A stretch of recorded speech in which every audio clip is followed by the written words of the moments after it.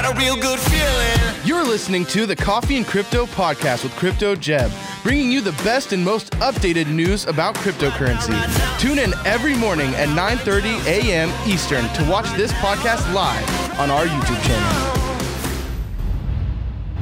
Hey guys, what's going on? Jeb here, and welcome back to Coffee and Crypto. We come live at you 9:30 Eastern every single day to bring you the most recent on-chain fundamental and technical analysis around Bitcoin and cryptocurrency markets. As you probably already know, Bitcoin's currently trading just south of where it was yesterday at $42,000. It's now sitting at $40,300. It's sitting on top of a couple of major strong support uptrends, but the fact that it has gone under this drop throws into question a lot of what we've been talking about hey, how Bitcoin could be going to the upside. So one of the big questions we're going to be asking today is, has Bitcoin just invalidated its entire uptrend, or has Bitcoin just come back to backtest some major levels of support?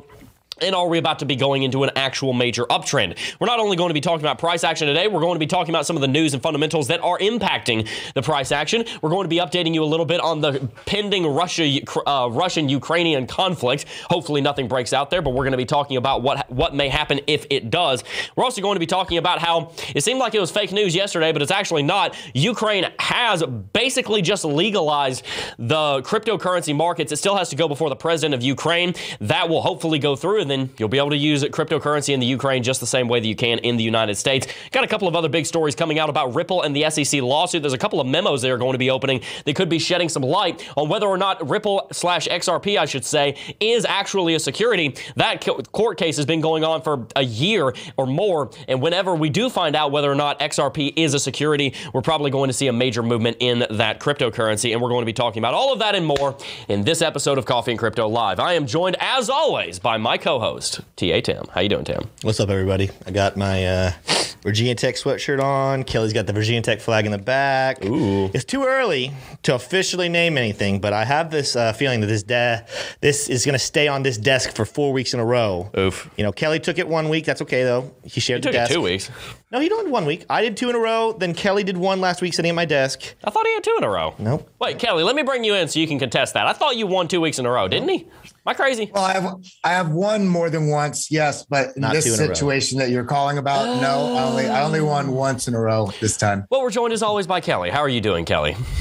You know what? I am doing excellently. I slept really well. We sent Smay off. He's off doing some family stuff this weekend. He deserves some much needed time off with family and just participating in life as we have to do sometimes, right? It's all good things, though. Yeah. As for me, I'll be here through the weekend, and I'll be here again on Monday, of course, but I'll be flying back to New York Monday. I'm just excited about what's going on in the market. I'm excited to dive into it. And I just have one specific favor to ask everybody on the stream. Press that like button. Smash that like button. Let's get to 500 likes here in the next 5 minutes. I know we can do it. Thank you so very much for everyone who has tuned in. We are joined as never by Zach, who is filling in for Smay. How you doing, Zach? Dude, I'm doing good, guys. I'm doing really great. So filling with Smay and get to do the big boy set. Zach, do you remember what your name was back in the old office? What your on-screen name was? Do you remember? Definitely not high. Definitely not high Zach. That's right. Definitely not high Zach, who is definitely not high, is here to fill in for Zach. For Zach. For Smay. I'm high. I guess I'm high. That's not a confession, feds, who's watching this, because you're trying to pin anything on us cryptocurrency folk. Zach, my friend, give us a 30-second rundown of your journey in crypto, because I know you're trying to get into crypto and you're doing some stuff here. Yeah, guys. I'm just getting into the market. I have a lot of investing. Nothing too serious, but I have been able to. Actually, surprisingly, a lot of my family has gotten into it. A lot of like the heavier investors, the people that have saved up money want to get into the market now. And I'm seeing a lot of almost like adoption in a lot of my older family, which is kind of crazy. So I'm just experiencing a lot, and I feel like the market's just growing exponentially. I just love it. Yeah. Hey, Zach, when you sit in that seat, the tradition is that when you talk, you touch the mic. Yes, the tradition is you touch the mic. Just so you know. That's the tradition. That is indeed the tradition. Well, guys, Smay will be back in a couple of weeks, and we won't have to look at definitely not high Zach anymore. I'm joking. Zach, we love you. You have the luscious locks of the office. It's true. You always have. Tim, what did we call Zach back in microchurch back in the day? You remember that? You remember that? We had 2 Zachs. What did we call them? Oh, yeah. We called one. locks. And you were locks, right? He was locks, and the other Zach was curls, wasn't he? I had long hair. I had it down. Zach had long hair. I was going through some phase. You know what I mean? Yeah, me too. I feel that. That was all high school for me. I had a mullet in high school. People won't believe that, but it's true. No, Zach, Tim, and I actually used to be in a microchurch together. That's how I met the two of them. My brother brought me to their microchurch, and now we all work together. One big happy family running a cryptocurrency channel. It's a great thing. But you know what else is a great thing? Our time to go ahead and jump into the market pulse. Let's take a look at what Bitcoin is doing here. It's down 4% on the day. Ethereum down 4% as well. Binance Coin down 3%. XRP down 3%. We're going to talk about XRP a little bit later. There's some pretty big news coming out about that, or it may be pretty big news. We don't really know just yet. Cardano's down 3%. Solana's down 4%. Avalanche down 6%. Have a pastor of mine who is looking to get into Avalanche. Phil, if you're watching this, you might have a good chance to buy in here. Not financial advice. Terra Luna down 7%. Polygon down 5%. The entire cryptocurrency market's slumping today. Neo, surprisingly enough, is up 10%. For any of you guys who have been in the market as long as I have, Kelly, you've actually been in the market a little longer than I have. Neo used to be one of those big projects. It actually, at one point, was in the top 10. I believe it was number 9 at one point. The problem that you run into is that Neo did not manage to keep up with the rest of the market. It was formerly known as Ant Shares, and it was a cryptocurrency that was trying to build layer 1 protocols and decentralized application solutions. The problem that you run into with a project like Neo is that it was not able to keep up. Its technology was good at the time, but it got left behind. And that's that's a very important lesson for you guys to learn, is that just because something's in the top 10 today does not mean it will be in 3 years. I remember 3 years ago when Neo was all the rage. In fact, one of the earliest successful videos on this channel was me doing a price prediction on Neo, which never came true because Neo did not keep up. Now, we also see that there are some other projects here. Hollow's up 3%. Clayton is up 3%. Not terribly familiar with that project, but if we look at the total market here, Decred's down big time. Rally is failing to rally. Sandbox down 7%. Definitely some hard times coming into the Metaverse projects. Metaverse being one of the most experimental and new frontiers of the cryptocurrency wave of adoption is having a hard time keeping up, especially as you see a company like Meta, formerly known as Facebook, come in with a $230 billion market loss a couple of weeks ago. That was the biggest loss in the history of the stock market in one day on a stock as far as market capitalization is concerned. Metaverse right now is having a hard time, especially after Meta came out with their Super Bowl ad with the dog and the VR, and it was super creepy, and I just was like, what in the world's going on here? I feel like Five Nights at Freddy's meets Chuck E. Cheese meets Facebook's weird advertising strategy, and so the rest of the Meta ecosystem is really having a hard time right now. So the entire cryptocurrency market is down a little bit. I would attribute part of that to uncertainty around the Russia-Ukraine issue. I would attribute some of it to uncertainty around interest rates. But I would also attribute it to some uncertainty around what actually matters in Bitcoin and cryptocurrency, because quite frankly, if there is a conflict in Russia and Ukraine, that really should not have an impact on Bitcoin and cryptocurrency, because it is ridiculously unlikely that that would scale up into a full-scale global conflict. And if it did, your cryptocurrency valuation is the last thing you'd be worried about, because nukes would be involved. So that really shouldn't be something that you're worried about as far as your cryptocurrency portfolio is concerned. We absolutely should be praying every single day that there's peace in Ukraine. I'm not saying that we want that to happen, but it really shouldn't have that big of an impact on the price action of Bitcoin. And at the same time, we're actually going to read here in a little bit from some chief information investment officers from some different organizations saying that if interest rates go up, the federal funds rate goes up, that shouldn't have an impact on Bitcoin either. So one of the themes of this stream is going to be, hey, look, there's all this news that seems to be causing Bitcoin to drop, but it's all FUD because it shouldn't have an impact on the price at all. We're going to be talking about all of that and more here in just a little bit. Actually, we're going to be talking about it right now because, Kelly, I want you to go ahead and run us through some of these headlines. What are you seeing around the cryptocurrency market, my friend? I'm seeing some things. I'm seeing, we talked about last night on the Twitter Spaces we did. One of the craziest things is we've had such like onslaught of bullish news nonstop, but we've had like it's equally paired with this like negative geopolitical sort of whether it be the Fed stuff or the pervasive flu that never seems to go away, and now Russia and Ukraine. But I'm going to go through this really quick because I know we're going to want to dive really quickly into TA here soon because we are having a little bit of price action. So let me jump right into the story.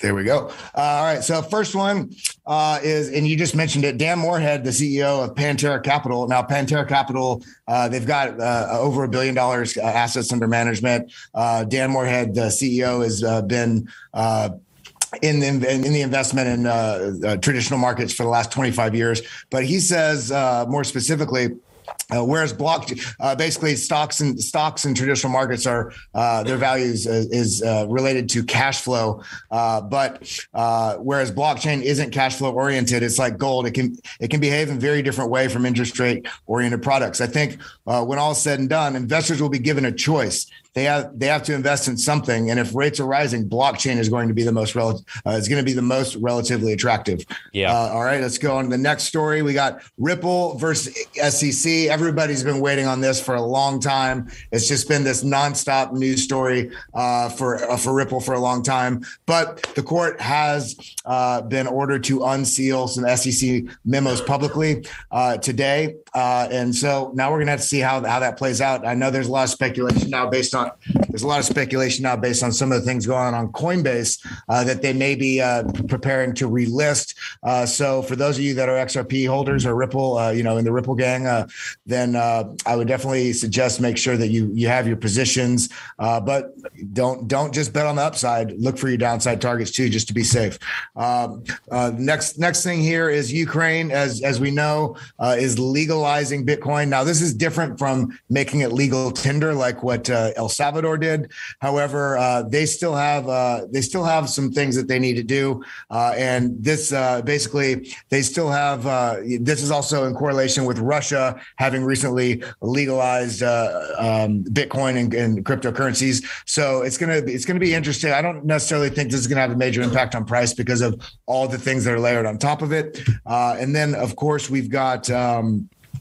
President Biden is issuing an executive order. Well, what is this executive order really? Well, looking at these bullet points, the key takeaways, well, President Biden is expected to issue an executive order for government agencies to study cryptocurrency. Oh, wow. So that is absolutely, giving them homework. That's terrifying. That is, essentially there's nothing to be done here. That's not, it's the only reason we bring it up is because so many people are going to be asking about this executive order and how it's going to affect the market. And I'm curious, Jeb, what you're thinking, two questions. Jeb, what you're thinking about, this is this posturing from our government, even having a headline like this when it's a nothing burger? And then the next thing I wanted to ask was to Tim, what does he think about this news with Russia and Ukraine legalizing Bitcoin? To be honest with you, I would be surprised if this executive order was the United States federal government and Biden's administration trying to take a shot across the bow at cryptocurrency. I don't think that's really what this is. I don't want to read into this too much because an executive order for different agencies to study Bitcoin and cryptocurrency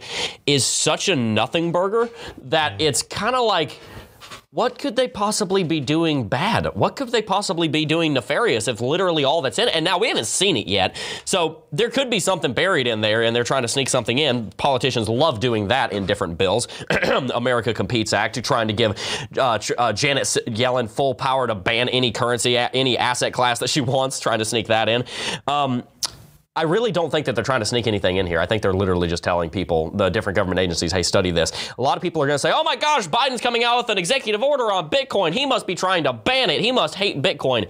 He might think that, but that's not what this is, and we don't want to overblow a news story. I think it's very important that, especially in a time like this, we don't let FUD drive us, because that's what all of the news is lately. It's either bullish and factual, or it's FUD and non-factual and non-relevant. That's what we're looking at right now. You might look at the news landscape and say, man, the news landscape's all kind of haywire and crazy right now. It's actually not. The news landscape, the only news that's impacting Bitcoin right now is bullish news, or news that has nothing to do with Bitcoin that people are trying to construe as if it does have something to do with Bitcoin, and saying, hey, this is a terrible thing for Bitcoin, and it's just not. The same thing with this Russia-Ukraine story, same thing with interest rates potentially going up. It doesn't have an impact on Bitcoin. That's an excellent point. It just doesn't. Yeah. The only news that has an impact on Bitcoin is bullish news right now. And that's what we're trying to show you guys is, yes, Bitcoin's in a downtrend. Yes, I see Bitcoin sitting at $39,700. We're going to look at that here in just a second. I am fully aware that that's happening. Nothing major is going on that you're not going to be able to wait 5 minutes for. My point is, don't get caught up on the bearish news story. They want you to be scared. Who is they? Everybody who's a whale, who understands the way this market works and understands that if they buy at 40,000, they'll get to sell at 160,000 here in the next 2 years. Don't get freaked out, but do hit the like button. Let's see if we can get to 750 likes. See what I did there? Tim, take it away. When you're in school and you have to write like a 10,000 word paper. Oh, gosh. And you have no idea how to get that 10,000 words. So you start just throwing random stuff in there. I think that the White House and news medias, they know they need to say things. Yeah. So they probably have little meetings and they're like, what can we say this week that actually people might hang to? Nothing they've said has meant anything in the last like 2 months. Yep. It's always, well, we're going to do this later. Or we're going to I'd say more like in the last 2 decades. I think it's funny because I saw a comment yesterday from somebody saying like, oh, we need to wait for next week because I think the day before that executive order, there's going to be a massive dip. And the truth is they might actually be right. And it's because people fall for it. But they're not even... This is like the pitcher in a baseball game yelling at the batter, we're about to throw a curveball. It's not effective anymore. The article, they're literally publicly said, what we're talking about here in a week is we're going to tell people, what's the point of the executive order, actually? Yeah, we already said, we're saying, hey, Congress and Senate, you guys go ahead and start studying. Go look at this. Go do some homework. It's an executive order that's saying, hey, it's actually bullish if you think about it. We need to be taking this seriously. We need to look into this. This is a real thing. Yeah, but what's the point of what's the point of going live next week to say what we already know he's going to say? He's going to get up there in front of a podium. He's going to have his microphone with the cameras on him and say, I am creating an executive order that we will start studying crypto. Yay. End of speech. Fill out the 10,000 words. Hopefully we get at least a C on the paper. People watch the news for it. So that we have some form of entertainment. It doesn't mean anything. That's pretty funny. So that's my take. Let me ask you this, Tim. What are you thinking about this whole interest rate thing? Because the article that Kelly mentioned, there's a very interesting segment in here. It's a quote. It says, crypto is still a relatively small market. And so things like the federal funds rate being at 1.25% versus 0% doesn't make a huge difference for something that's growing 4 to 5 times year over year, especially if you look at stuff like DeFi, where it's already trading at fairly cheap multiples. How big of an impact do you think 0.25% changes in the federal funds rate really makes? Because the Fed's come out and said, hey, we could see 3 interest rate hikes this year. That would be from, I think we're at 0.25 right now, all the way up to 1%. How big of an impact would that actually have on Bitcoin? Would we see, savings flight coming out of the U.S. dollar towards Bitcoin because of that? I don't know. I don't know. I don't know how to even read that one, because I think that the whole government is just going to continuously push the can down the road. They've done it already. They're saying we're going to reconvene, but they know if they do something that affects the economy poorly, which they're already doing, but if they make it even worse, that people are going to get angry with them. They don't want to be disliked. They so badly want to be liked that they're going to continue to push the can down the road until there probably is some form of a blow up. So I think they might, they did the point. They're going to do the 0.25. I don't know how significant it's going to be. We're going to continue to get the dollar inflated. I think is good long term for crypto and Bitcoin. I think people's eyes are being opened to the fact of like, oh my gosh, the US dollar is just absolutely dying every single day. I need to go ahead and get out of this. The fact that we see other countries like Ukraine, like Russia, we already have El Salvador making legal tender out of Bitcoin. We see countries, we see states pushing towards Bitcoin. I think people is not that long. Actually, a short story. I just got a dog here a couple months ago. I got a little puppy from this family out in the country, and I was telling them what I did. I told them I work for this company. We teach people about crypto, about Bitcoin. He went on a 20-minute rant telling me why Bitcoin was the worst thing ever, and it can be hacked, and I can't trust it whatsoever. Guess what he did this last weekend? I get a phone call from him saying, hey, man, I remember that you talked about Bitcoin. I would really like to reach out to you and ask some questions about how I could get invested. That's so funny. People's eyes are being opened. And I can't wait. I said this yesterday that we said the day before. Bitcoin's an unstoppable train. We've said it before. We'll say it again. We'll say it many more times after this. It's an unstoppable train. Tim, when you were, our microchurch leader, you used to go around Santa Fe campus, going around, preaching the gospel, and just literally anybody who would give you the time of day, you go up and tell them about Jesus. How do you, what from your evangelical past, how do you use that when you're teaching people about Bitcoin? Because it's kind of similar. Now, I'm not comparing Bitcoin to the gospel. There's a big difference there. But as far as the way that you bring up that conversation, what are some similarities and lessons we can take away from that? Hope. I mean, at the end of the day, you cannot change anyone's mind who doesn't think that they're in trouble. So if people don't think they're in trouble, that's huge. There's nothing you can say. If people don't know the weight of sin, what's the point in telling them? What's the significance of Jesus dying on the cross? If people don't understand the death and the horrible nature of the US dollar, what's the point in explaining to them a hedge against it? It's when they understand and wake up and realize, oh my gosh, my money is going down the gutter. What can I do? And that's what I've said before in the show is that up to this point, up until more recently, everyone kind of realized the US dollar was going down the tubes. There was just no other solution. So it's like, all right, I'll just ride this train. There's actually hope now. In the same way that people ever since existence understood that humans had problems and needed a savior, until Jesus actually came and died on the cross, there was no hope. Now there's hope. In the same way, and again, I don't want to compare it too nicely, but in the same way, there was no hope for a dying US dollar until Bitcoin. Now there's hope. And so that's, I think, why we're going to see a lot of people flooding towards it. I think you can boil it all down to one word, and that word is contrast. The contrast between the dying US dollar and between the the phoenix that is Bitcoin that comes to life every time a bear market comes out. We come out of a bear market and go into a bull market. I think that contrast is really important because when people see the US dollar is getting hyperinflated, I'm just going to say it, we are getting into that territory of hyperinflation. When you see the dollar having half of its supply printed in a year, that's how you start hyperinflation. That's also, I believe Warren Buffett said this recently. I think it might have been Elon Musk. I forgot who it was. They said hyperinflation is how democracies die. I agree with that statement.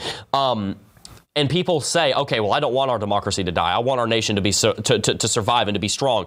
Guess what they're going to do? They are going to turn to the entity or the solution to that, and they're going to say Bitcoin was created for this problem. It comes in and it saves us from the US dollar, and we're also going to be looking at how the rest of cryptocurrency does just that. So guys, if you're enjoying today's stream, smash that like button. Let's see if we can't get up to 750 likes here in the next little bit. Let's go ahead and read a couple of super chats. Let's see if we got any. Oh, go ahead. Oh yeah. Oh, you can go ahead. I forgot you were doing it today. It's weird. Yeah. There's a picture. I can see a picture here. Was that you, Kelly, that did a picture in the chat thing? No, I just say, I do a screenshot rather than awesome. Retyping it in. No, usually Taylor just copy and paste stuff. All right. We have one from, and I think it's only one. It's Nate LA saying, appreciate you guys. DCA into ADA, Matic, ETH, Bitcoin, and Link for the next few years. IYO. What does IYO stand for? It's a good strategy. Yes. Maybe he didn't mean why. Maybe he meant to say IMO, in my opinion.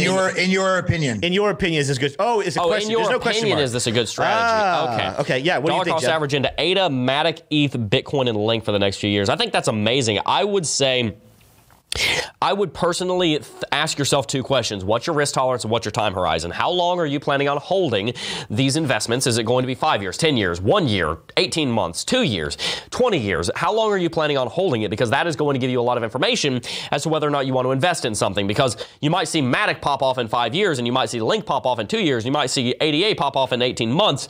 But depending on your time horizon, that's going to impact what kind of project you're looking at, especially if you're looking at a project that you don't believe in long term, but you think has the potential over the next 12 months. You might think that about a Dogecoin or a Shiba Inu. You might think, okay, there's opportunity here in 3 months, but I don't want to hold that long term. So ask yourself, what's your time horizon? As far as the risk tolerance, ask yourself, hey, Matic, Link, ADA, these are slightly more risky projects than Bitcoin and Ethereum because Bitcoin and Ethereum have a larger market capitalization. They've been around longer. They have larger user bases. So you're going to ask yourself the question, how much of the dollar cost averaging every week do I want to put into ADA, Matic, and Link versus how much do I want to put into ETH and BTC? It really comes down to belief. It really comes down to what you believe you want to risk moving into that. So I personally keep about 80 to 90% of my portfolio in Bitcoin, Ethereum, and Cardano because I firmly believe in all three of those projects. I do think that you're going to see a lot of competition between ETH and ADA, but that's not necessarily a bad thing. Competition is very healthy. I don't think either one is going to outcompete the other and just kill the other project. I think they're both going to grow in tandem. So that's how I would look at that. I do hold Matic and I do hold Link. I have both Polygon and Chainlink. I think they're both great projects. I personally keep them a little bit lower because in theory, another project could come along and replace what both of those projects do. It would be virtually impossible to come along and replace what ADA has done with their 300 research papers and their 10,000 people working on the project. It'd be virtually impossible to replace Ethereum and virtually impossible to replace Bitcoin. Bitcoin, ADA, and Ethereum, in my humble opinion, are the first three blue chip cryptocurrencies that we have ever seen. You could make an argument about XRP, but I personally wouldn't make that argument. So that's my take on that. Tim, what's your take? And then we're going to jump into some Bitcoin TA. On XRP? No, on his strategy with dollar cost averaging and any non-financial advice. Make sure I was doing in chat. It was good. I think anyone's strategy who's done their research and understands. I have nothing against any of those projects. I'm in a lot of them. I don't think I was in all of them, but I for sure. I made a post yesterday. I just bought another 7,000 ADA last night. Oh wow, good for you. Dang, man. And I think the price is down. So technically speaking, I bought at 101. So right now Cardano's. Oh, I'm back up to even. I think it went down to $1 for a second. It's okay. It's okay for the longevity, for the long haul. I love what I'm seeing at Cardano. Some of you hate that. I am for sure. I have my two different accounts. I have my trading portfolio and I have my investment portfolio. What I added to last night was my investment portfolio. It doesn't matter. I think Cardano's in a good spot, but if we go down a little bit, if we go down to 80 cents, who cares? Here in a couple of years, it's going to be way up. I didn't invest in Cardano for trading portfolio yet because I'm not convinced yet for that, but investing, I love it. Matic, I love Matic as well. I think you talked about Ethereum, Matic, Link, Bitcoin. Link, I like Link too, but I have not added Link to my investment just yet. It is in my trading portfolio. I have some Link. I'm pretty far down on my Link because I bought it for like 5 years, so I don't really care where I bought it. I just kind of was like one day, this is some great tech. I really like this. I went and bought it. I didn't even look at the market. I just bought it because I knew it was going to go up. So, guys, with that said, go ahead. I'd love to say one thing though, too. On the spaces we had last night, we had I think 7 different panel people on the discussion, and all of them in their own right are absolutely incredible. I mean, I would refer to them as crypto experts. And I posed a question: if you could only hold 4 coins in your portfolio, like for whatever reason that would ever happen, but you could only hold 4, what would they be? And I was surprised. Every single person on the panel had a different, 4 coins that they recommended. I was going to say, I bet everybody had different. Every single one of them had Bitcoin. Every single one of them, even the super altcoin guy that I had on there. But I'm talking, every single one. Some of 2 or 3 of them were really big on making sure that you have an exchange token in there. Some and other people. Dan from Crypto Capital Venture, of course, was. Oh, he was on there? every coin that he had on there, other than Bitcoin, was Cardano projects. Of course, because he's very big on. But the point here is. That's one of the reasons why we love doing this channel and sharing the info that we share, because we don't want to tell you what coins or what projects to pick. We wanted to help teach you how to go through thinking about these projects and why you would pick something, or even a trade, why you would pick the entry and how you do pick the exit. So really, I think all the coins that you listed in the super chat were excellent. But ask yourself, am I passionate about the projects that these coins are? Yeah, well, let's ask ourselves that. Tim, what would your 4 be? And also, chat, we want to hear you weigh in. What are your 4 projects if you could only invest in 4 forever? Yeah. What would the 4 be? Tim, what would yours be? The top 3 are easy: Bitcoin, Ethereum, Cardano. Yeah, I agree. And then so the 4th one is the one I'm kind of on the fence about. I really like what I'm seeing in Link, AVAX, and DOT, and I'm Matic's good too. I don't know though. That's a hard one to choose out of those. Which one I would put? I think it's too early to call it on those ones. I do think Ethereum, Cardano, and Bitcoin will still be here for longevity. It's that 4th one that I'm a little bit. Yeah, I would do Bitcoin. Yet. And I would take a little bit more of a risk and go with AVAX instead of Ethereum, just because of the multi-chain nature.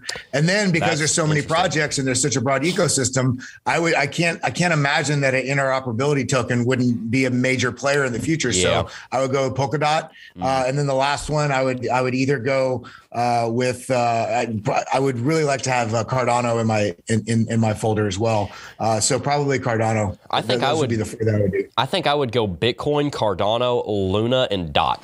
And the reason is because I get a really powerful layer 1 cryptocurrency, which is Bitcoin. I get a really powerful layer 1 crypto protocol with a decentralized application functionality, Cardano. I get Luna, which I do believe is going to be the future of stablecoins. I think a lot of these stablecoins are going to get regulated into oblivion, and you're going to see Luna be the project that takes over in that, or something similar. And then I'd say DOT, because like you said, DOT's going to be the underlying architecture.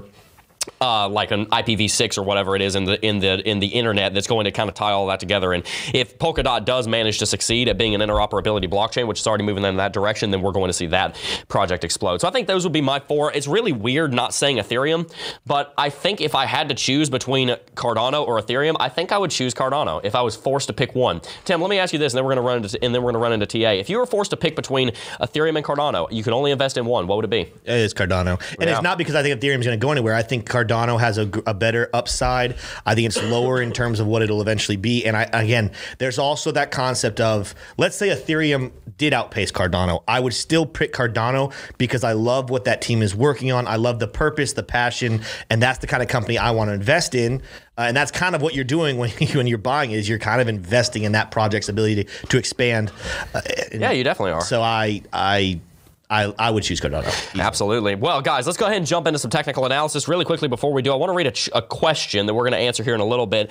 Milad Safi said, "Hi, Crypto Jeb." I probably just butchered that. Said, "Hi, Crypto Jeb. I have about $500. I have no job, no savings. What should I do with this amount in the cryptocurrency space to make a living? Please guide me." I will give you my opinion on that after some technical analysis. I see your question, my friend. Tim, remind me to answer that. Yeah. But before we get to it, let's go ahead and jump into some Bitcoin technical analysis. As you guys know, there's been some price action overnight.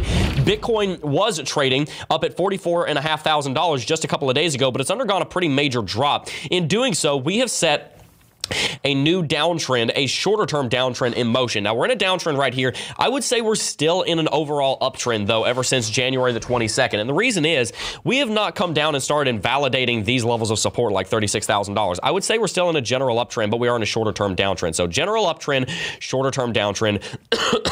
You could say that this is the primary uptrend and then this is the secondary downtrend to kind of label those two. And the thing that we're looking at here is, where is Bitcoin going to bounce? There's a couple different levels of support I want to show you. Namely, we have a downtrending level of support right here, as you can see. And then we also have a level of support that's uptrending right here, as you can see. And both of those are giving us support right here around the $40,000 region. We can also go ahead and draw a flat level of support at $40,000 because $40,000 is a big even. And right now we can see that the bulls are buying the dip like crazy.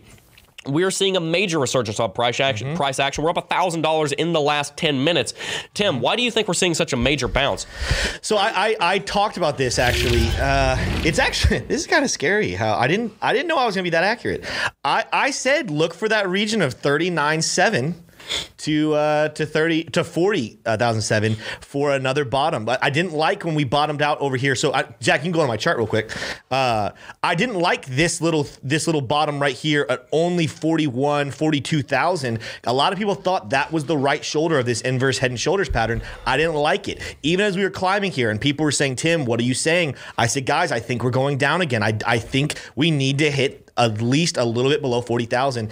And sure enough, it's there. Now, I want to clarify another thing that I said that I think has been outdated. I don't think is going to happen. But earlier, back when we were, right here in early February, I thought we were going to come back down and set a candle on the daily chart lower than 35,000. I thought we were going to happen. That could still happen. That is for sure in the cards. We could see the price get a fake rally here and come down. I don't think that that's going to happen, but I want you guys to know that that is a potential. And the reason why I think that's a potential is if I go back over here to the summertime, we had the same type of feeling that we're in right now when we started rallying right here. We started pressing up over 40,000. People thought we were out of the woods, and sure enough, we dropped back down and came low below 30,000 again. So it's not a guarantee. There's some things that are different on the charts that would invalidate this and say we don't have to go down again.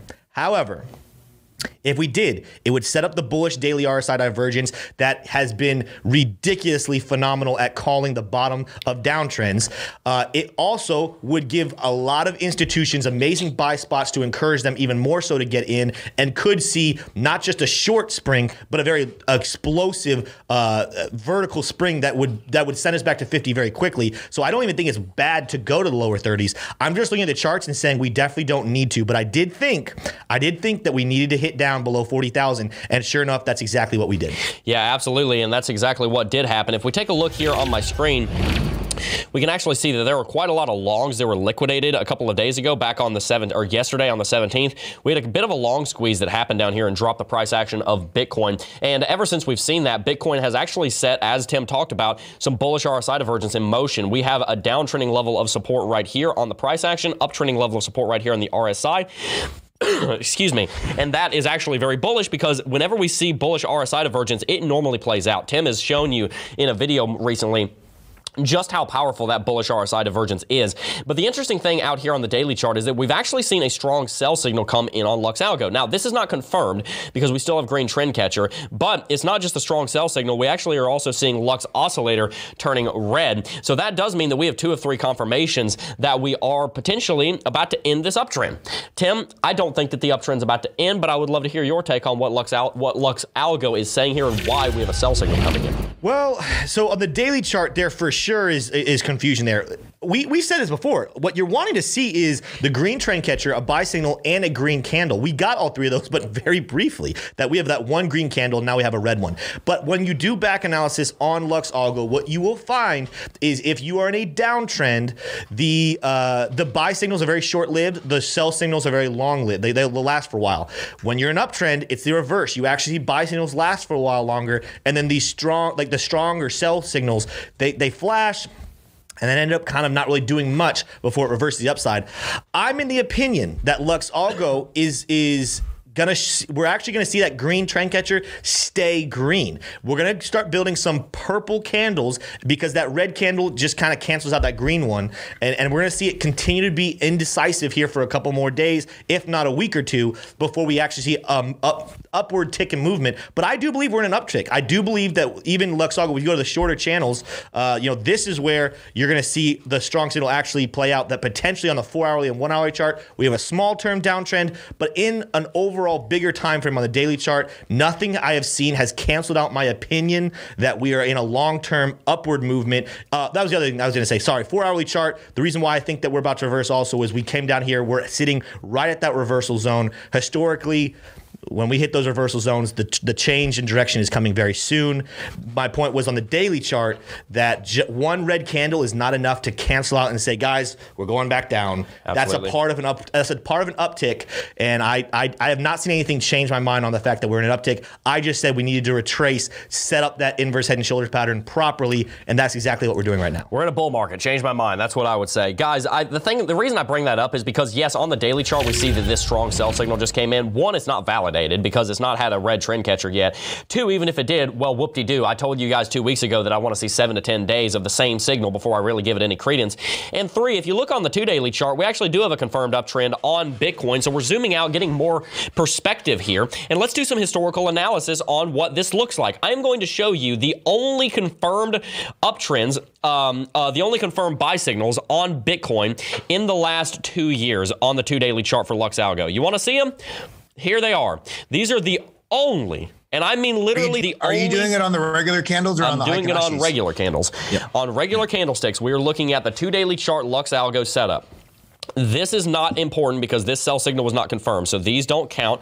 This was a proper sell signal, so that does count. Then both of these count. This was invalid, which makes that invalid. This was valid, which makes that valid. This was valid, this was valid, this was valid, and this is valid. The reason that these are invalid is because this was not a confirmed sell signal, and neither was this. We did not have trend catcher turn red, so that's why I'm Xing those out. If you look at the confirmed buy signals, we have one here. We saw Bitcoin until the next sell signal. I'm literally going to just delete all of this drawing I just did. Until the next sell signal, let's see how well these work. So we actually had the confirmation come in on the April the 26th, even though the buy signal was on April the 2nd. If we just go ahead and draw until we saw the sell signal, we saw Bitcoin rally 268 days, up 385% the last time this happened. If we look at the next time we saw a buy signal until the sell signal, until the next confirmed sell signal, we saw Bitcoin rally 57% in 90 days.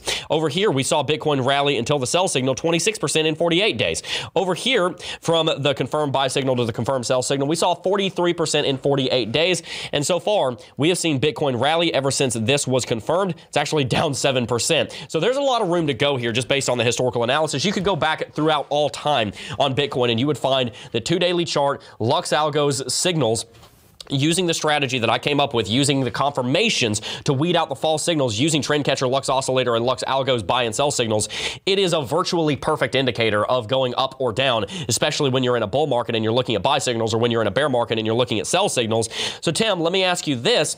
How much stock do you put in the 2 daily chart considering considering its efficacy over the last 10 years of price action on Bitcoin. Are you specifically talking about Lux Algo, or you're talking about in general? Lux Algo on the 2 daily chart. I haven't done a lot of back analysis on the 2 daily chart, so I don't know if I can give too much of a take on that. Here's what I will say that I love about the 2 daily chart is it just starts to be a bridge between the daily and the weekly. That's a big gap between the daily chart and the weekly gap. So I don't know if they can even see on my screen.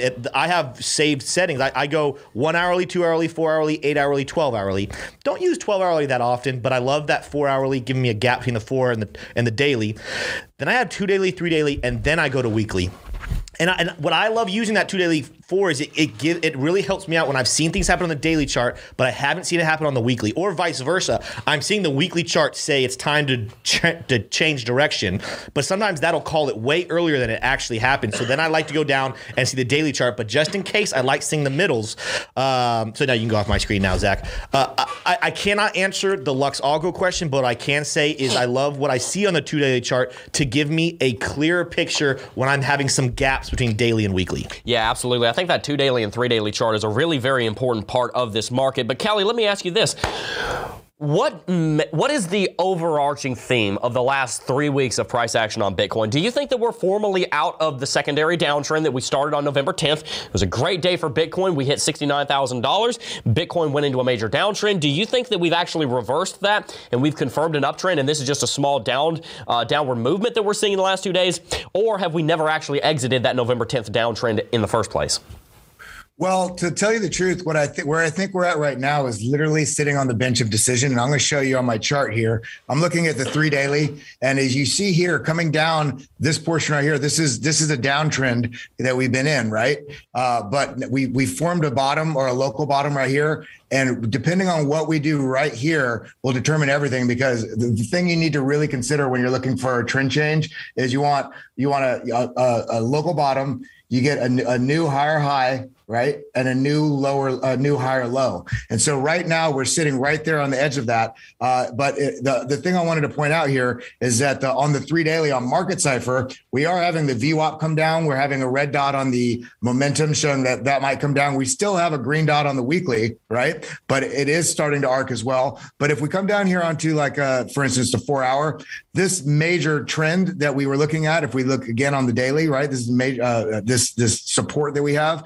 Here down on the 4 hour, and really, if we come down to like the 1 hour, you can see we came down, and what we just did. Hopefully, we'll tap through this, but we're fighting resistance right here, basically, which was support. We were fighting this as resistance now, and then we have the support line as well. So we're if we get rejected here, then we might have a little bit lower to go. And in addition to that, if I go back on, let's say the 3 hour, let's do fib retracement from it's actually 2 hour. Right here. Boom. Pull this up. We literally are just basically bouncing right off the 618 of this retracement. But in addition to that, I was looking at some on-chain data yesterday, and it shows that, we've had this uptrend in accumulation. This is not price action. This is accumulation. And we're actually starting to round a bit. We're plateauing, and price action obviously is having everything right now is literally sitting on a knife's edge about what direction the market's going to go. Are we going to continue into an uptrend, or are we going to go into a downtrend? But at the end of the day, I just want to show a tweet that you did yesterday for everybody else. What side of history do you want to be on? Do you want to be the millionaire with a house and the Bitcoiner only has 1 Bitcoin? The millionaire has less of a house. Bitcoiner, he's still accumulating. Millionaire in 2030, his house is now falling apart. Bitcoiner is having a nicer house. Or in 2040, the billionaire, the millionaire basically is now looking at the billionaire, the Bitcoiner in their castle. So that's kind of what's happening. And you talked about this a bit on this is what you talked a bit about also when we're talking about the dollar or traditional markets versus Bitcoin, also how interest rates are going to affect traditional markets versus Bitcoin. It all comes down to that. What side of history do you want to be on? The side of where we're going, or where we've been, right? We want to invest in the future. And right now we're still on the determining factor of this small trend that we're in, but in the grander aspect, we're in an uptrend all the way. We're just trying to determine here where we're going to be in the next month or so. Yeah, and I think that FTX ad that they did at the Super Bowl with Larry David, where they were like, so funny. Hey, look, I have this new wheel thing. What are you going to do, roll around with it? Making fun of all the new technology. A light bulb. Does your wife know that you're doing all this? That ad summed it up perfectly. That ad is hilarious and gets exactly to the point you're talking about. What side of history do you want to be on? Do you want to be on the side of history that thought the light bulb was a funny joke and like, oh, that's a neat novelty? Do you want to be on the side of history that thinks, oh, wow, this fire thing, you're going to hurt yourself, stupid? Do you want to be on the side of history that said the wheel, what, we got donkeys, bro. We don't need wheels. What are you talking about? We got an animal that can do all that. Do you want to be on the side of history that says, hey, look, the dying dollar, that's my thing. I'm going to go ahead and I'm going to invest in all of that, and I'm going to lose 20% year over year because we're inflating the hell out of it? Or do you want to be on the side of Bitcoin and cryptocurrency, which is growing faster than the internet did because thank God we have the internet for it to grow on? What side of history do you want to be on? It's very simple. If you're trying to evangelize Bitcoin to people, show them that FTX ad. I think Coinbase's ad was the best from a business standpoint. I think FTX's ad was the best ad for explaining cryptocurrency to a noob that we have seen in a long time. You might just need to, give a little bit more explainer about crypto itself, but it really gets the right idea in people's heads. Go ahead and smash that like button if you haven't already. Let's get to 1,200 likes before 10:20. I know we can do it. We got 3,000 people watching. Thank you so very much for tuning into the #1 technical analysis show for cryptocurrency on all of YouTube. We go live 9:30 Eastern every single day. Subscribe to the channel if you're new. We're posting all kinds of content every single day. We post more than once every single day. Make sure to follow us on our social media at CryptoJeb on Instagram and Twitter, and at CryptoJebOfficial over on TikTok. Let's go ahead and read some super chats though. We got some amazing ones. We got a $100 super chat from Rick also. Yeah, Yard Dog. I haven't gotten to. I was thinking about him the other day. I hadn't seen him recently in chat. I got to talk with him on the phone at one point. Love him. He's awesome. Yep. But anyway, so we'll go in order of what I see here. Yep. Lucas Jaskolski said, what do you think about Phantom? Well, I actually interviewed the founder of Phantom about a month ago. His name's Michael Kong. We have that interview up on the channel. If you want to go back and watch that, you should. Look, when you're looking at an altcoin to invest in, there's really about, I'd say three major things that we need to look into. This is not a hard and fast rule, but there's three major things you need to look into. One, you need to look into the leadership. I think that's most important. I think above the other two is leadership. Number two, you need to look into the technology and the product market fit. So in business, there's a concept called product market fit. It's how well does your product solve the need of the customer? That's literally the definition of product market fit. The need of the customer that the customer demands, how well does your product solve that? And then the third thing I'd say is community. Leadership, product market fit, and tech. Product market fit / technology that leads to that product market fit, and then the community. The Phantom community is growing very quickly. It saw like 10,000 active addresses a year ago. Now it's at like 1.2 million. So the community, you can't deny, is growing fast. Product market fit, it seems to be doing a good job in that aspect. I don't claim to be an expert in it. But as I said, leadership, I think, is the most important part. I found Michael Kong to be a very intelligent, very humble man. And that gives me a lot of confidence in the Phantom project. It really did seem like he was trying to help people. He wasn't trying to enrich himself. He really was trying to just help the world with some new technology. And just so you guys know, I need to say this again because sometimes people don't understand this. We never take coin sponsorships. I was never paid to interview Charles Hoskinson or Michael Kong of Phantom. I just find them to be interesting projects and interesting people. We have been offered plenty of coin sponsorships. We never once have ever taken one or even entertained it because we need to remain unbiased so that you can trust our judgment when we're doing technical analysis. Just want to give you that disclaimer. As far as Phantom is concerned, though, I think it's a great project, but I also think that it has a lot of catching up to do if it wants to be able to compete with the likes of Ethereum and Cardano. Absolutely. Yeah, so Rick4962, so we're going to his $100 donation, said, thank you for all the hard work and dedication to help everyone. Man, thank you so much, Yard Dog. Thank you so very much for your continued support. We love the awesome community that we have. We are a community-based channel. We're not just trying to make content that gets a bunch of views. We want to make content that helps you. That's what we want to do. We want to make content that genuinely helps you. We want to foster a community where we come together as a family and we say, how do we make financial sovereignty for ourselves? How do we take control back of our finances, both the amount of money that we have so that we're able to pay for things that we need, and also take back control of the financial systems that may have been trying to control us when really the financial system should be the things that we are controlling. As I forgot who it was, but I quoted them on Twitter yesterday. They said, actually, I'll show it right here.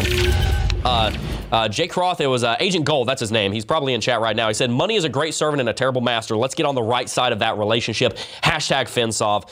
I absolutely think that is the way to look at it. So thank you very much for that donation, my friend. Elliot Locke said, you guys use Ledger, I think. I'm having trouble finding AVAX being supported on it. Is it / also, can you give your opinions on the best hot and cold wallets?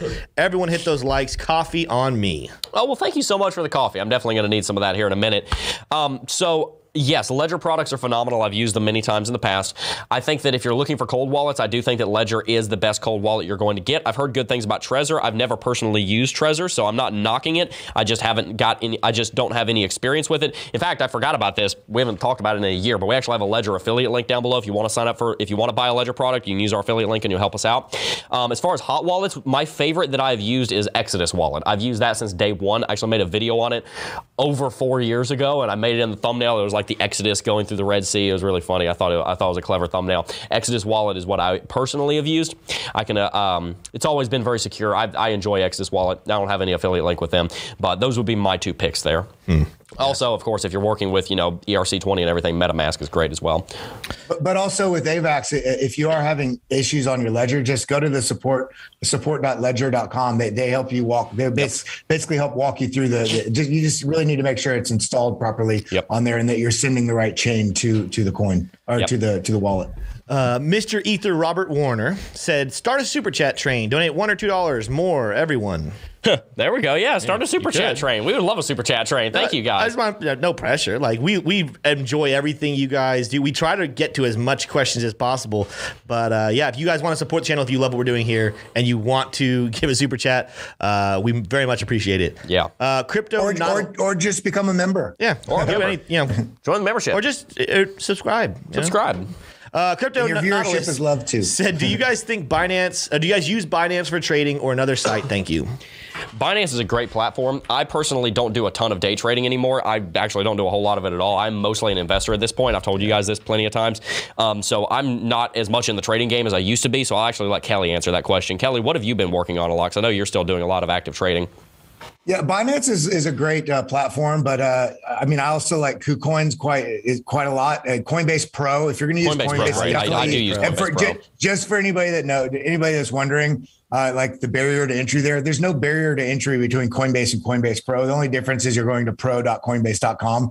And you basically, because you get to be a market maker by basically putting in your trade entries and exits, rather than just saying buy or sell as you do on just a Coinbase app, it ends up costing less because you pay a little bit of a premium on just Coinbase. But Coinbase Pro, just standard, is solid. Binance great, KuCoin's great, Kraken's even great. And if you're going to if you're participating in derivatives and leverage, one, make sure that you have the skill level to do so. But two, really make sure that you're trading very, very, very risk management safe. But Bybit and Phoenix are the ones that you do for that. And those would be the two that I would recommend the most out of any of those platforms. Best thing I can tell you on leverage trading is if you think you're ready, give it another year. That's the best advice I can give you on that. Absolutely.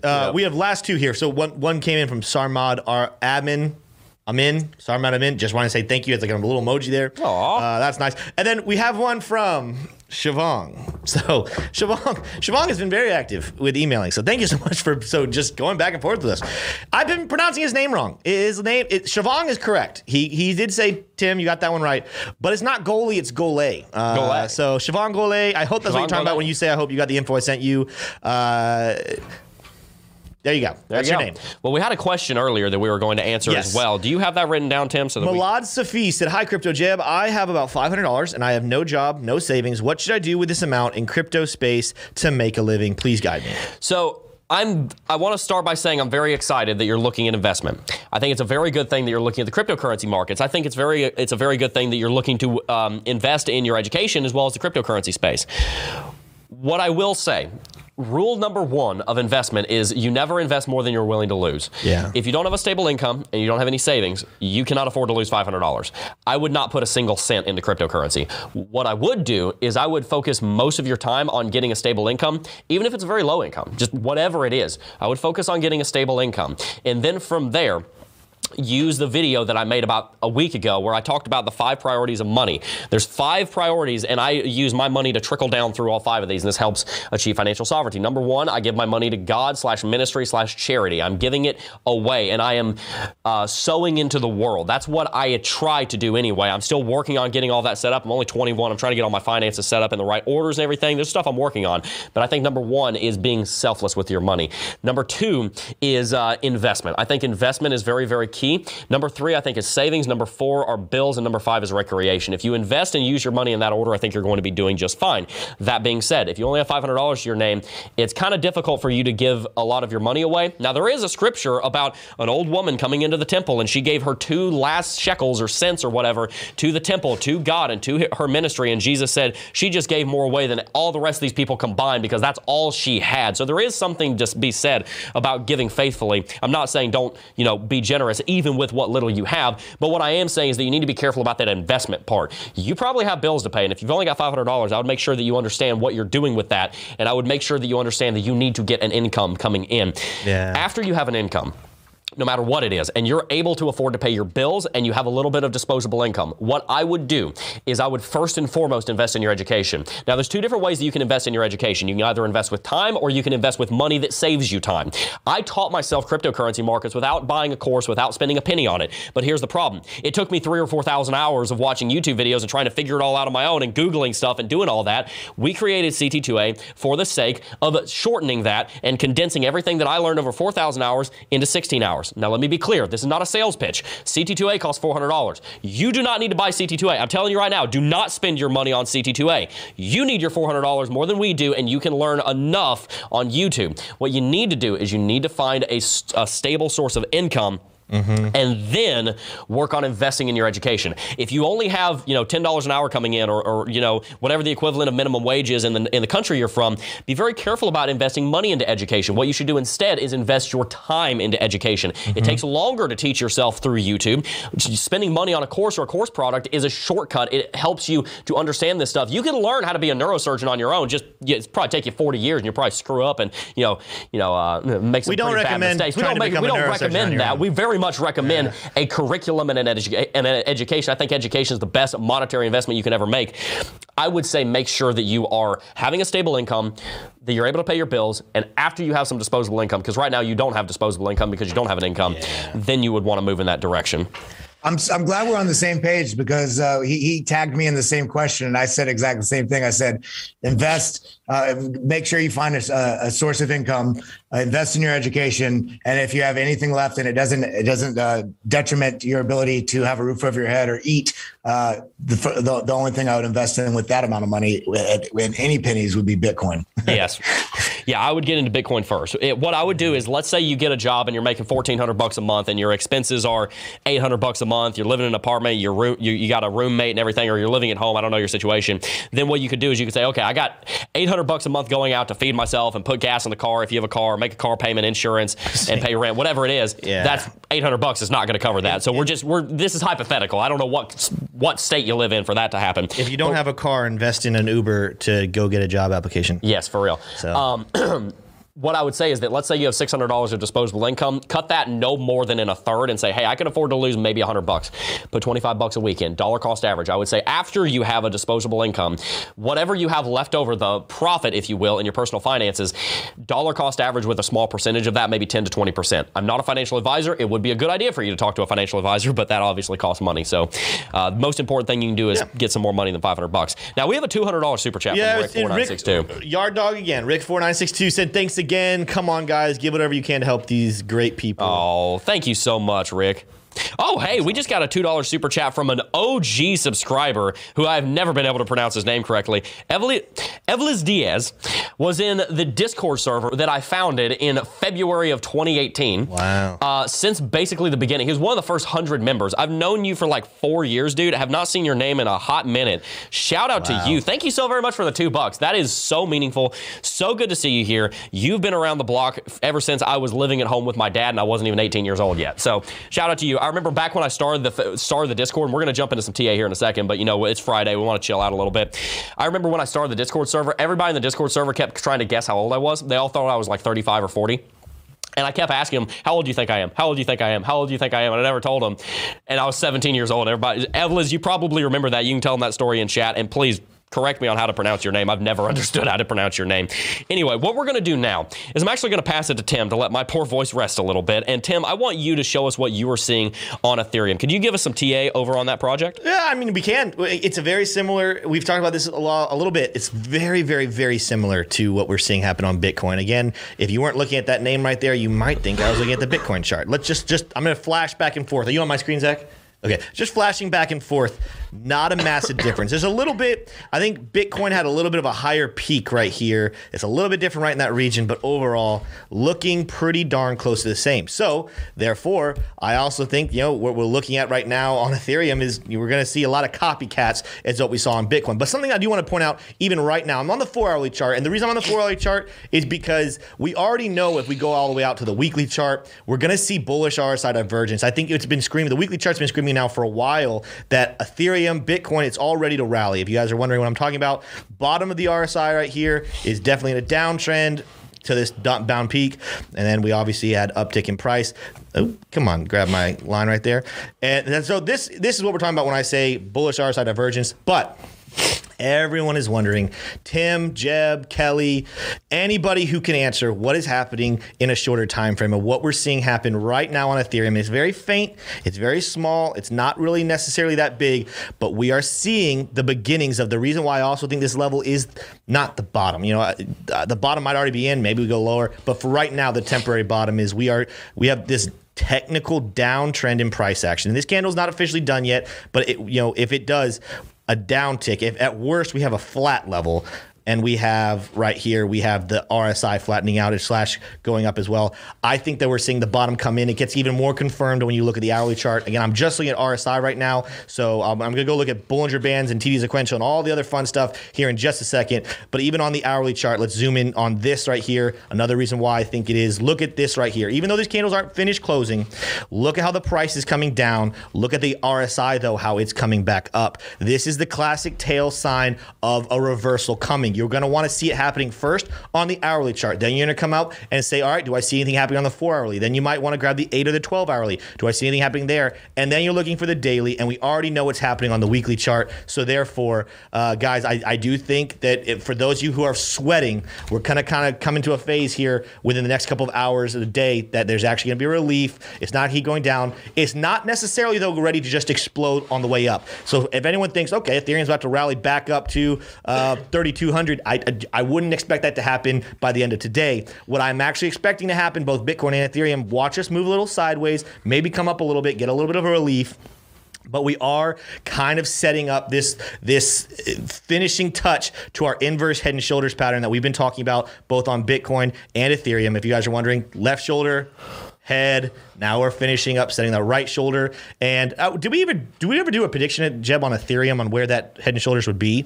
It's actually got a price target of $5,000. $5,000. Oh, that was based off your video. So anyone who watched the video yesterday, if you watched that video, funny timing because obviously the price went down when it went out, but it wasn't talking about the next day or two. It was talking about the next couple of weeks, if not next month couple or of two. months, to be honest with you. Yeah. It's one of those things, guys. There's a lot of reasons to not freak out about Ethereum just yet. There's a lot of good signs. But let's go look at the TD sequential Bollinger Bands. I actually haven't even looked at these this morning, so you're going to be watching it with me as I look at it. Here we go, 4-hourly chart. This doesn't mean it's ready, not necessarily just yet, but we have the color is red, but we call this a green, or we could call this a bullish reversal 8 on the TD sequential. The trend is kind of saying we're coming close to reversing. Same thing. We're at the very bottom. We're overextended or underextended on the Bollinger Bands to the downside. That's another thing kind of screaming shorter time frames. It's kind of time to reverse. If we go down the hourly chart, I'm sure it's similar. Yes. Bottom of the Bollinger Bands, we're getting constricted, but the volatility is about to open up. We're at the downside of this. More often than not, we end up seeing an uptick in price action. TD sequential is not really telling us anything consequential there, but just so you know, we're seeing a lot of signs on the lower time frames confirming, guys, this might be the bottom of the short time frame dip. It's time to have a little bit of a relief rally. Although Ethereum, I will say, is sitting a little bit lower compared to what Bitcoin is doing. As you guys can see, if I zoom in here really close, we bottomed out on this little thing right there at 2,800 exactly. Currently, the price is sitting at 28.21 versus Bitcoin. We bottomed all the way down here, kind of similar to what I predicted, around 39.6, but now the price is back up over 40,000. This is something to keep an eye on for the rest of the day. Things could change. There's definitely still a possibility of going down, but I would be very surprised. I do think we have found a daily, last couple of days we have been dropping. We found a little resting place to finish setting up the inverse head and shoulders pattern, and then we're going to be rallying at the top. Jeb, let me know if you disagree or see anything else that I didn't point out there. No, I think I absolutely agree. I think right now what we're seeing out of Ethereum is that it's very closely following Bitcoin, and whatever you see Bitcoin do, Ethereum is basically going to follow it. I think Ethereum is in lockstep with Bitcoin right now. I think it really is about that simple, and I totally agree with everything you said there. I do want to read a couple of chats here, and then Kelly, I want you to do some analysis on XRP and tell us a little bit about what's going on with that Ripple versus XRP lawsuit, you know, the memos that are coming out and everything, but I want to read a couple of chats. I asked in chat a second ago, what does hashtag FinSov mean to you? I just want to read some of these. Jojo said, control of my own finances instead of it controlling me. Hashtag FinSov. Crypto Couple said, who's been a member for 4 months, said, hashtag FinSov means I have the resources to provide for my family without fear of uncertainty. I love that. Etherverse said, I absolutely love the word FinSov. And also Elliot Locke here, who's been a member for a while, says, everyone needs to check out CT2A. It is amazing. I'm not even all the way through it, and I'm already able to identify trends and make even better financial crypto choices at CryptoJeb at TA10. Guys, make sure if you haven't gotten CT2A yet that you sign up for. Today's show is brought to you by our very own Cryptocurrency Technical Analysis Academy, where we teach you everything that you need to know about technical analysis so that you can do the kind of technical analysis that Tim just did, and now that I would like Kelly to do on XRP. Take it away, Kelly. Awesome. Let's do it. Let me pull it up right here. I was just getting my screen set. All right. So here I'm looking at XRP and the dollar on Bitstamp. So first thing I did was I just wanted to identify some major support. So we got this right here, and don't mind my colors as they come up because I'm not going to edit them as I'm doing this live. We've got a level here. We've got a level above us right here. Of course, just like Bitcoin, we've been in this major downtrend, or midterm downtrend, I should say, coming here. And we're still looking. We want to make sure that we can set this higher low right here. We have our higher high. Pardon me. We have our higher high right there. But if we come down in onto the 4 hour, what I would see on this would be, we've got an interesting sort of setup. We have a really interesting sort of setup happening here, where it's almost like a descending triangle that's forming. I can see it just chart vision. It's actually more and more like a descending triangle. So I really want to make sure that we keep support here at the 76 cent level, because if we break this, then we're going to be looking down to come down to the. What is going on with my chart? I'm doing this without a mouse. TradingView keeps glitching out on me too. I don't know why. Well, I'm doing it. I don't have my mouse. I didn't bring my mouse from New York. So no, that's hard. That's rough. Yeah.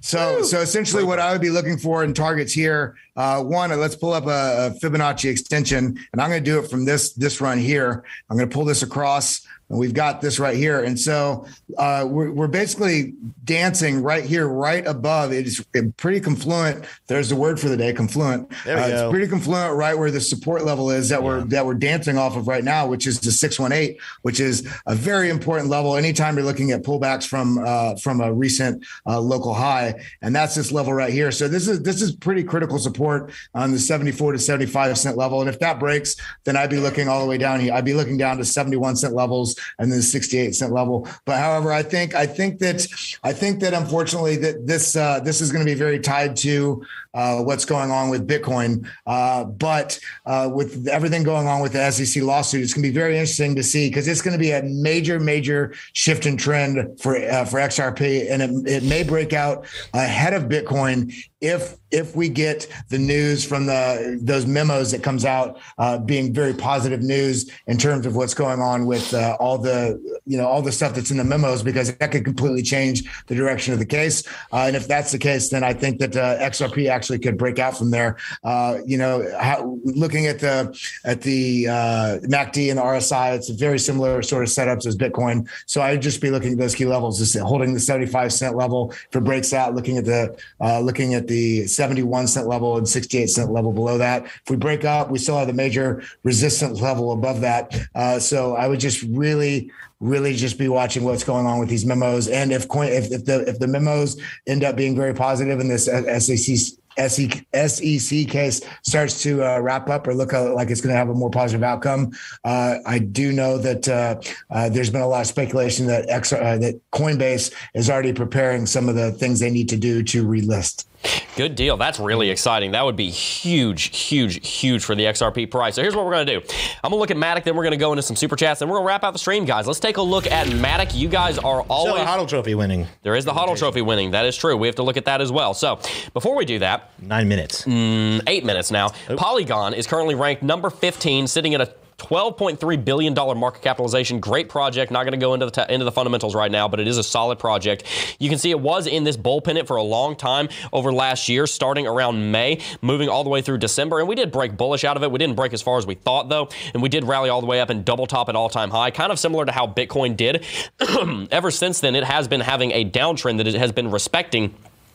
And you can see that it has tried to break out of this a couple of times, and it has so far failed. But the other interesting thing is that there is a longer-term uptrending level of support right here, as you can see, and that is giving us quite a bit of strength. We saw that there is a level of resistance here, level of support here, and here, and here, and here, and here, and there is a lot of consolidation coming in on Polygon. I do find this chart to be very interesting because it doesn't actually look like the rest of crypto right now. It's actually kind of doing its own thing, trading up here between 70 cents and $2.70. If you look at the non-log chart, then it looks even crazier.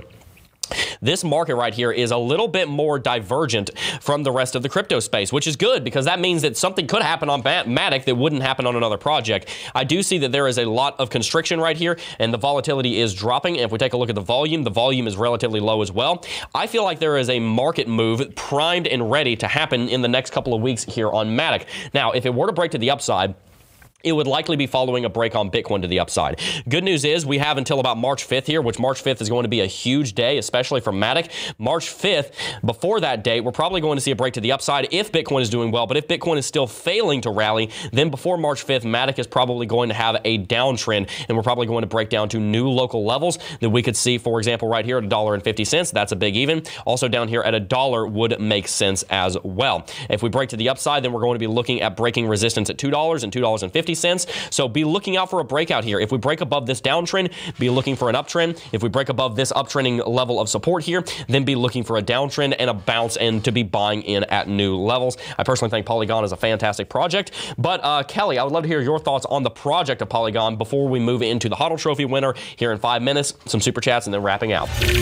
Yeah, Matic Polygon is an absolutely excellent project. Not only is it a great project that I've held in my portfolio for quite a while. I have a small percentage that I've allocated from Matic that I do trade, and that's a good thing to take note of for everybody. There's one thing to just be an investor in HODL, and there's another thing to be a trader. But I honestly think the smartest way to do it is to make sure that no matter what you're doing along the way, everything that you do trade is only a portion of. You take portions of profits of that and you put it into your HODL portfolio. Whether you put it all back into Bitcoin or you put it into a HODL portfolio of the same asset. And in terms of Matic, they've got a lot of stuff that they've been developing. They've had an immense amount of development in their ecosystem in the last 2 years, and they've recently done the EIP 1559 update on their improvement on their protocol, which is going to be affecting some coin burning. I don't think that's really going to affect much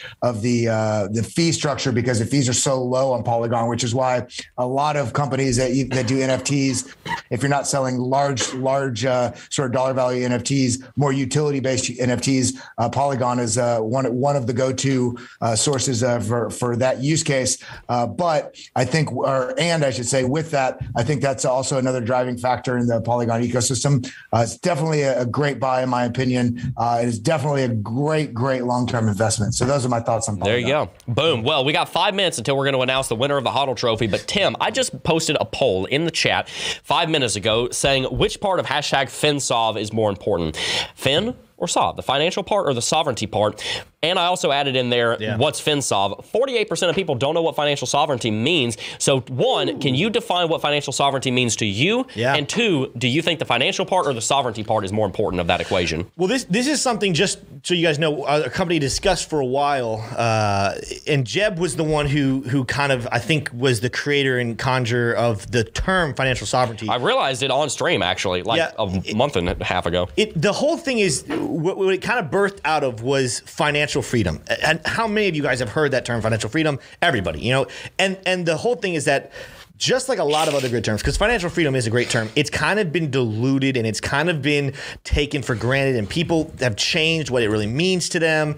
So we're like, how do we take the same mindset of financial freedom? How do we rebirth this idea to be pure and to get it back to what we originally wanted? Financial sovereignty is the concept of having power over your money, not your money having power over you. It does not mean massive wealth. It does not mean financial prosperity. It means control. So whether you have $500 or whether you have $10 billion, if you do not have control of your money, but your money has control over you, you are not living in a financially sovereign state of life. For example, if I'm trading and making millions of dollars every single day, but my eyes are glued to the computer and my anxiety is constantly going up and down because of my worried about what's happening on the charts, even though I have a lot of money in my bank account, I am a slave to my finances. That is not financial sovereignty. But when I can look and say, you know what, here's a great time to buy, here's a good time to sell. You know what, I didn't call that right. But you know what, it's okay, because I've set myself up financially to be in control. And I can take some days off, and I can go many days without looking at the charts, and I can go on vacation and not have to worry about, am I gonna pay my bills?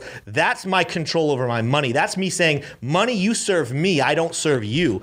And so when we talk about financial sovereignty, that's what we're talking about. If that's something you love, hit that subscribe button. Yep. The other side of that, which one's more important, finance or sovereignty? And in my opinion, it's sovereignty, because Agreed. It would be awesome. Our first goal for all of you is to begin to have financial sovereignty, because I think that'll unlock the doors for you to have sovereignty over everything else in your life. Relationally, have sovereignty over the people in your life. How many people have to keep toxic people in their life because of a fear, if I get rid of these people, then I'm going to go down the tubes? Yeah, like a boss or something like that. Exactly. You know, you're stuck with it. So it's hey, when I have the financial keys to my world figured out, now I can control who's in my circle. Can I remove toxic people? Can I keep the people that I need?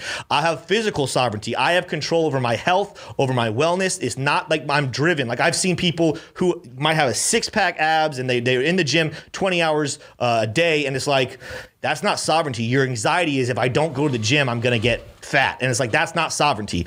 But the first key is, when you have control over your finances, watch it bleed into everything else. Physical, relational, spiritual, every other way. There's something about money that when you can get control of money and you're the master of it, now you can actually unlock the rest of your life having complete sovereignty. Tim, how much does the Bible talk about money?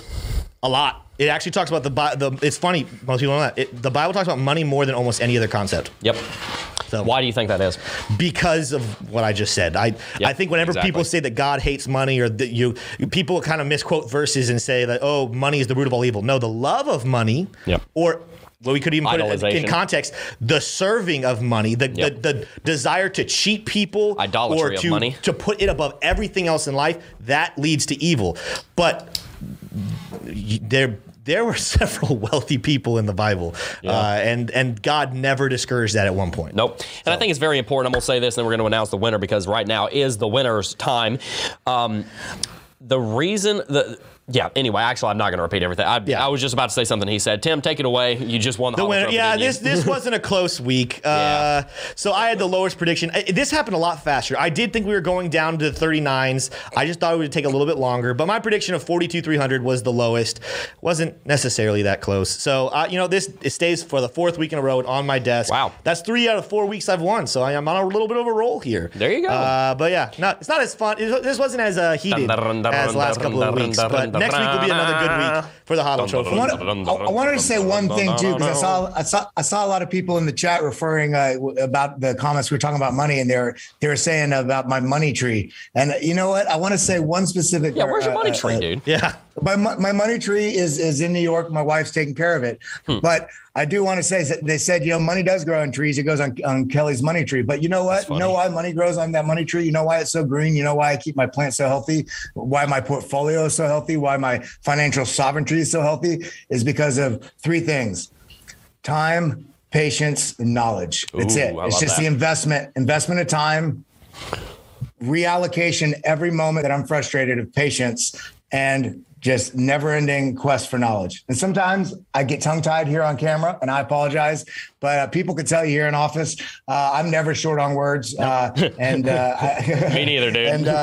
And I got a lot of, I just want to encourage everybody that one thing, time is our most finite resource, but it's also our most precious. Yeah. So the way you spend it will serve you or it'll steal from you. So just spend your time wisely, and it will serve you beyond anything you could ever imagine. I want to say one more thing, because I've seen in chat, people congratulating on the win. Thank you guys. Thank you for graduating. I want to say this. I've said this before, and this is the echoing of our channel. Like, I actually think I'm a very good representation of what we're trying to accomplish with this channel. You guys, if you would ask me 2 years ago, Tim, what do you think about crypto? What do you think about finance? I didn't have a lot of good answers. What happened was the disease that should not be named, or the virus can't be named. That happened. That messed up a lot of people's lives, and it absolutely messed up my life. But I had the opportunity to work with Jeb, and you know what? My whole life had been about sports, tech, computers, trading, and none of that even crossed my brain. But there was a hunger in me, and something I've known about myself for a long time, and I think anyone can be this, is when you put your mind to something, anything is possible. And that's how that's who I am as a person. I'm not a tech wizard, but when I put my mind to something and I'm dedicated to it, I will learn it. And the reason I won this HODL trophy, again, the 3 times, is because I have dedicated this last year of my life to learning and growing. The amount of questions I've asked Jeb is probably up in the 9 figures about technical analysis, about crypto. The research I've done is why I'm getting way better. And I think you guys are starting to see it. And it's not because Tim is this magical person. The truth is, I'm no smarter, no better, no greater than anyone else. The only thing it takes from you is a willingness, a desire, and a hunger to say, if I want something, I'm not going to let anything get in my way. That's what we're building here.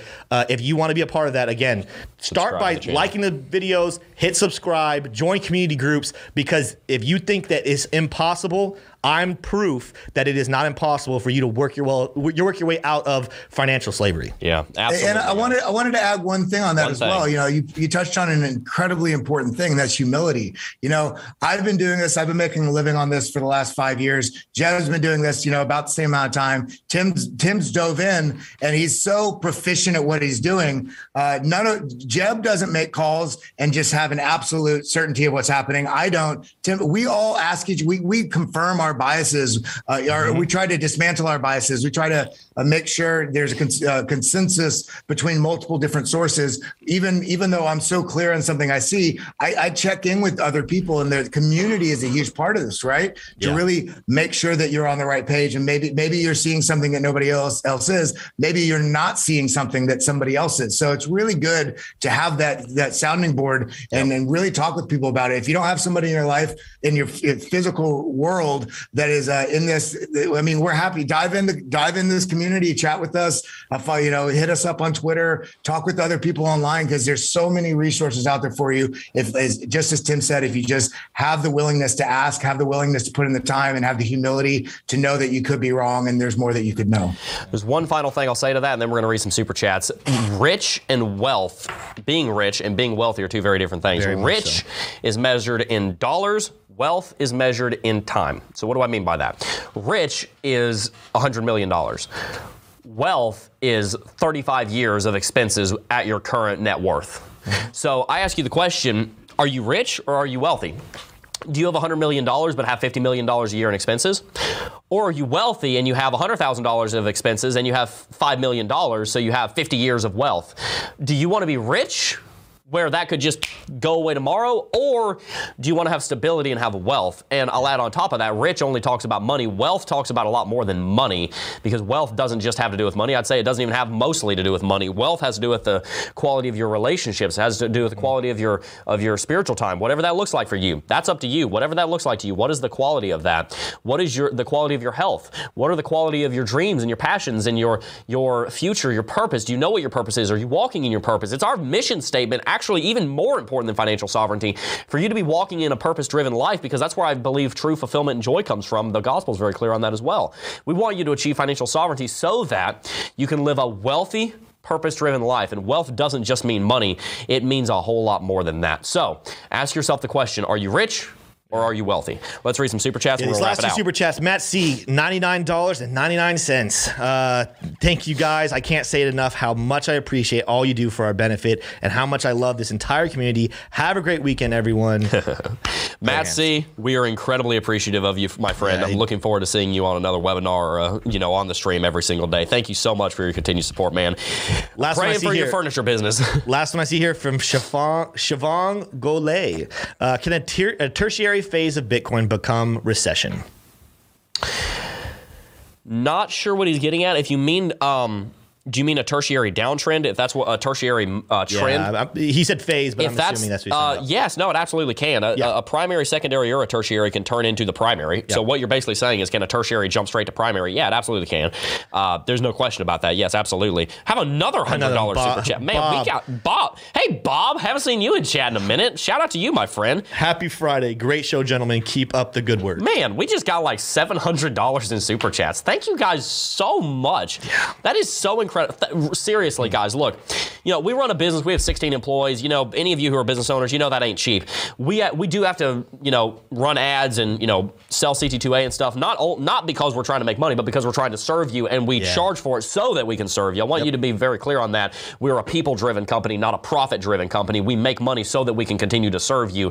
The end goal is for us to serve our employees and our customers and our vendors. But we do, have to keep the lights on. These lights are expensive. There's probably $50,000 worth of equipment in this studio right now within 25 feet of me. All of that costs money, so we want to be able to support you guys and bring you the quality content every single day. This is all of our full-time job. It's my full-time job. It's Tim's full-time job. Zach's, Kelly's, Smay's, Shannon's, anybody you ever see on camera. This is their full-time job, so it does take money. So we're very, very appreciative of those super chats, and we're also very appreciative of the blessings that we've been given, so that we're able to create a community where you would feel the need and the desire and the want to do that. So Bob, Rick, Matt, and everyone else who does anything, even if you've never donated a penny, that's totally fine. We would never want to force you to do that. Even if you've just hit the like button, even if you just subscribed, even if you just watched 5 seconds of one of our videos, we just want to say thank you. We want to come before you with humility and integrity and help you to achieve that financial sovereignty that we have been so blessed as to achieve, and we want to help you come alongside us and achieve that financial sovereignty to help you live that purpose-driven life, because I want you to have fulfillment and joy, and I believe walking in your purpose and not being controlled by money are two of the biggest ways that you're going to find that. If you enjoyed today's show, hit that like button, subscribe to the channel if you haven't already, and go tell 10 friends, especially for you guys who absolutely love the show. Go tell everybody you know about Coffee and Crypto. Go tell everybody you know about the channel and the media, the channel that we're building here. Go tell them about it, because you never know who's going to find, who this content is going to help. So go and share this with 10 friends.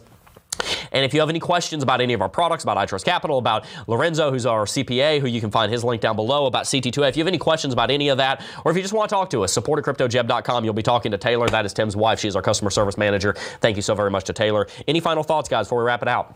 That's it. Hit the like button. Hit that like button. We'll see you on Monday. Make sure to follow us on all of our social media @CryptoJeb over on Instagram and Twitter, @CryptoJebOfficial on TikTok. We're posting daily over there. We got a lot of great content coming out over the next couple of weeks, and especially over the next couple of months. You guys are not going to want to miss that. Don't go anywhere. Before Q1 is out, you guys are going to have some really awesome stuff coming your way. But before I go, I do just first want to thank each and every single last one of you for watching. As always, I love you guys, and I will see you in the next video. Peace. Oh, I got a real good feeling. Got a real good feeling. Like there is lightning. We hope you enjoyed listening to the Coffee and Crypto podcast. Tune in every day at 9:30 a.m. Eastern to watch live on YouTube. Follow us on our social media accounts @CryptoJeb. And lastly, we want to thank you for supporting us here at McAfee Media.